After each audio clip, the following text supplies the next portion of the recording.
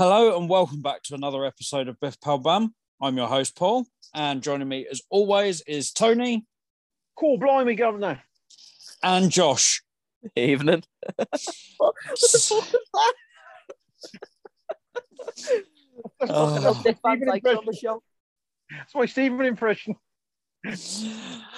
So, yeah, we're back for another episode of Moon Knight. This is episode 3, The Friendly Type. This isn't going to be a very long one because I didn't think there was an awful lot to this episode. I think it's one of those kind of filler episodes that we've come to know and love with these Marvel shows.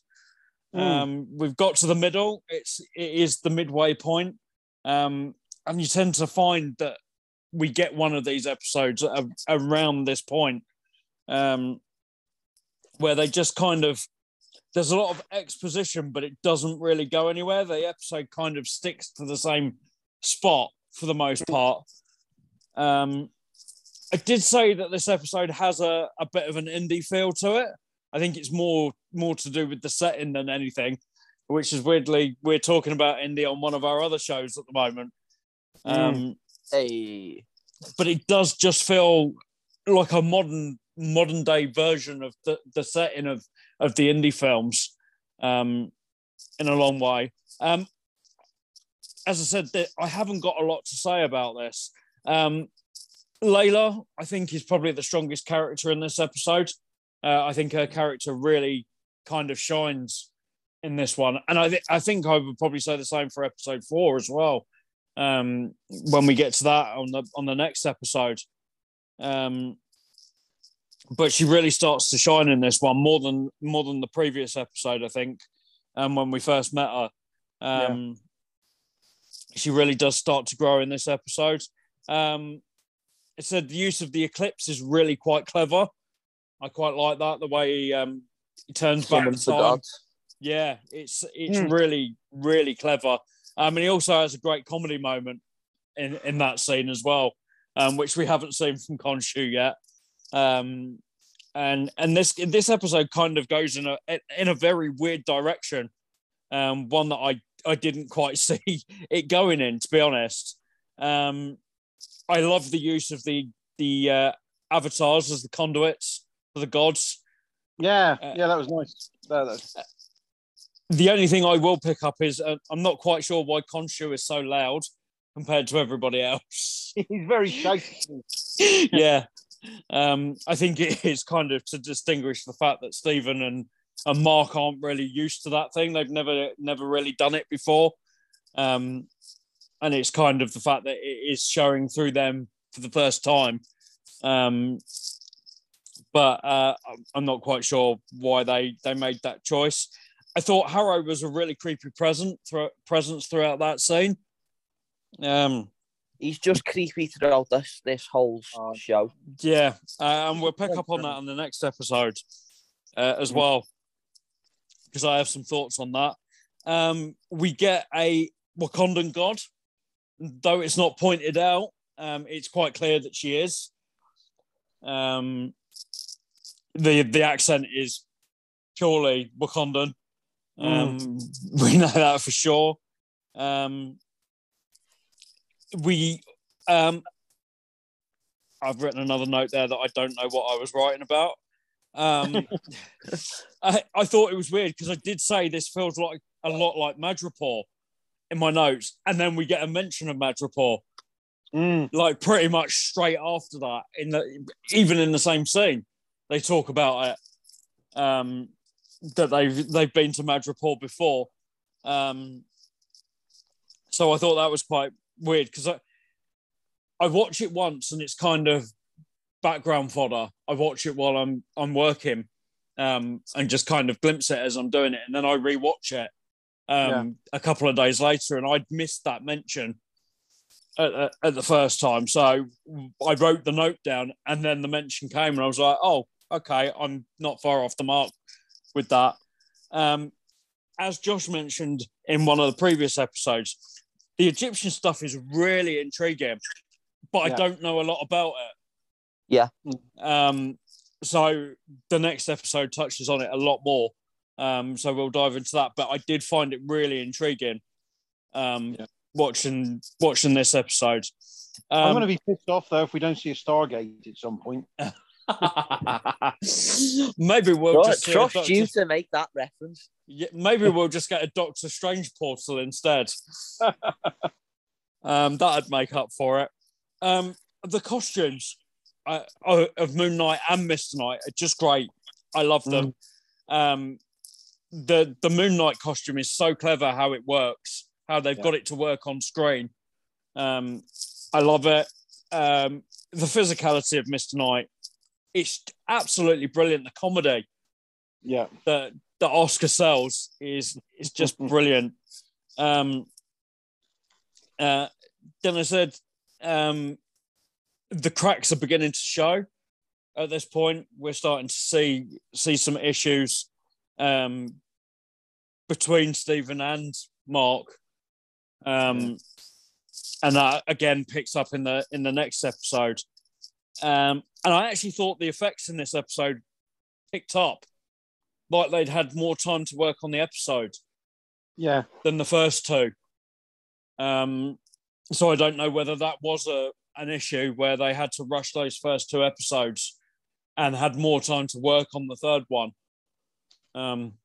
As we've heard in recent days, that a lot of people that work for Marvel, the scripts are changing daily. Sometimes they don't get them until they're even on set. So you do begin to wonder whether some of this stuff was done really last minute in reshoots or even just towards the back end of the original shoot. Especially with a TV show, when you are filming multiple episodes. If you're working to Marvel's kind of dictum, as we've seen, it probably is quite difficult to keep up at times. And I do wonder whether that did affect the first two episodes' special effects. And by this point, they've managed to catch up. And obviously, at the end, we get the loss of Moon Knight. Khonshu is kind of sent away. But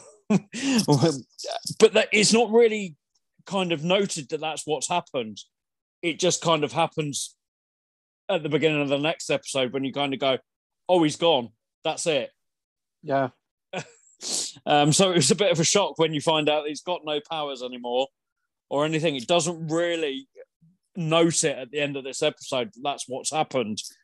So yeah, I kind of felt like it was a lot of exposition, but it didn't really go anywhere. Yeah, see, I found that with the third episodes of a lot of these shows, not necessarily all of them, but a lot of them have been on the what you would consider the mid-season finale, because the most of these have been 6-episode series. But they saved a big sort of gut punch or oh shit moment for episode 4. Yeah. And it, don't get me wrong, I like that because you get that right before it's closer to the finale than you would expect, because we've been used to, over the past, maybe 8 to 10 years, the likes of Smallville, Arrow, Flash, etc. The mid-season finale is the big, massive plot twist, the gut punch, someone stabbing the main hero in the chest and thinking, oh, fuck, that's them dead then. We've been used to that. So dragging it out just that little bit more is a massive change for us. But on the flip side of that, you're waiting a lot longer for something like that to come about. And by the time you finish the third episode, I think they might run the risk of losing viewers. Yeah. So it's a dangerous game to play. But the fact that their episode 4 cliffhangers or, as I said, gut punches have been so consistently good that people do stick around. But I don't think that's going to last forever. So I think they need to just very carefully continue with it. Yeah. And as we've seen this week, streaming services are losing subscribers massively. Yeah. So at a time when that's happening, it does feel like they need to strengthen that midpoint. Otherwise, they're going to lose people. Yeah, but the thing is, I'm thinking that obviously we're talking about Netflix, like just Yeah. At the end of the day, I don't think that Netflix have lost those subscribers down to the content they're putting out, because don't be wrong, there's some absolute fucking bangers on Netflix at the minute. Yeah. But what I think it is, I think the streaming wars have started to lose their first few casualties in terms of subscribers, because if you think about it, people haven't got £7 a month to be spending on 15 different streaming services, or however many there are at the minute, of the main players anyway, because obviously some of them you can't get in certain countries or whatever the other circumstances are, but people just don't have the money. And especially in this country with the cost of living crisis starting to really hit home, people are going to cut down on what they don't actually watch. And at the minute, that seems to be Netflix, because it looks like there's a lot more nerds in this country than drama watchers, for example. And I think Netflix, the plus Netflix point has that a lot Disney of have got, the one plus point that Disney Plus has got that will keep subscribers around is because they release them weekly. Yeah. Whereas I think Netflix, because they release everything at once, people will watch it and go, "Oh, I'm done now." Yeah, I'll get rid of it for a couple of months. And I think that's another big thing that's going to play into the streaming wars, in terms of what decision do you take to from series to series. Do you decide to release this particular one as a binge and then the next one as a week to week? It's a balancing act, because, for example, when the last series of Doctor Who was coming out, for example, everyone was saying, well, why don't they just stick it on BBC iPlayer and let people binge it? And the BBC said, no, we are not doing that. This is a show that from the day it was first broadcast in 1963, we have released it week to week. And I'm not being funny, they hit their biggest viewerships for that show since, I think, Matt Smith left. And they were just like, we told you so. It's very interesting times with streaming. Obviously, Disney have gone full in with theirs. They're producing God knows how many series for things that you would expect as movies. I am intrigued to see how Miss Marvel does. I think it could be not a flop, but I think it could possibly be their least interesting one.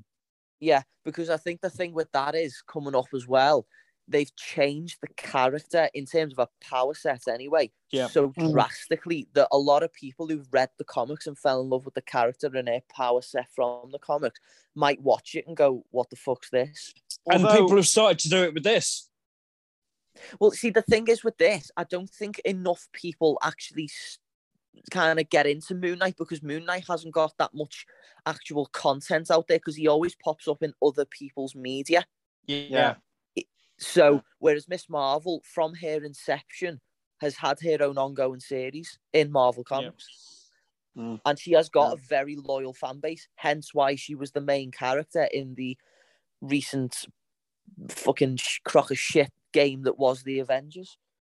I think it does shows in this episode a bit. There's that. It's a funny one because they're halfway through the show and we're still getting shitloads of exposition. 6 episodes show, and there was a lot of talking in this episode, I felt. There was, but I think that was massively reduced down in favor of exposition while doing shit in the next episode, which obviously we'll talk about. The rewind. The only bit I was disappointed about though is that we didn't have Cher playing in the background singing like a turn back. Fucking hell. Oh, that would be very Stephen. It really would, wouldn't it? It'd be very in tone with the comedy side if you like that. Tell you how they could have. I've just actually thought of how they could have done that, and it would have actually been a very funny moment, but would have really fit with what was actually going on if he was just humming it, and the girl who's just watching him as he's just like waving his hand like a fucking Jedi across the sky, and she's looking at him going, "Are you singing shit?" That would have been funny. The one thing I did take from this episode is that I really don't like Mark much. He's a bit of a tool. He is, but I do think he's gonna mellow as Yeah. Or, well, if we get a season 2, which I actually really fucking hope we do now, after that 4th episode, I do think that Mark will either mellow or Stephen will either grow a pair to be able to go toe to toe mentally with Mark. Yeah, I suppose the other thing we should talk about briefly from this episode is who is this third person? Do we think it's Jake? The one? It's clearly not Mark. It's the psycho knifer. It's a third identity. I think I know who it is, and I won't talk about it until we talk about the 4th episode. Ah, cool. Okay. Yeah. But there's definitely something going on there, and there's somebody who's a little even more hardcore than Mark. Yeah. Definitely. Anything else for you guys to add? No, I say for me it was a kind of flat episode, but that rewinding of time stuff just sort of won it over in the end. The bit where they go off and see what's his face, that played by the actor that died recently, I thought was a little bit pointless. It didn't really add a lot to the episode. I didn't. Yeah, think. When we watched it, my wife turned around to me and she went, "Oh, so this is the episode he's in?" And I went, "Yeah, it's the only episode he's in." Yeah. And it just kind of felt like maybe that there maybe was more to the character, and because of what happened, that they've decided they're not going to use anymore. But yeah, by all accounts, this is the only episode he's in. Yeah, and it didn't really add a lot to the story. I didn't think that whole sequence. No. Although the pyramid was quite cool. Yeah, but do you know what? My son turned around and said, "That just looks like the museum in Paris." So there you go, and he's 9, and he's said that. So yeah, so that's it for episode 3. We will be back for episode 4, The Tomb, on the next episode that will be released later this week. Thank you, boys, for joining me. No worries. And thank you, listeners, as always. And we will see you on the next one.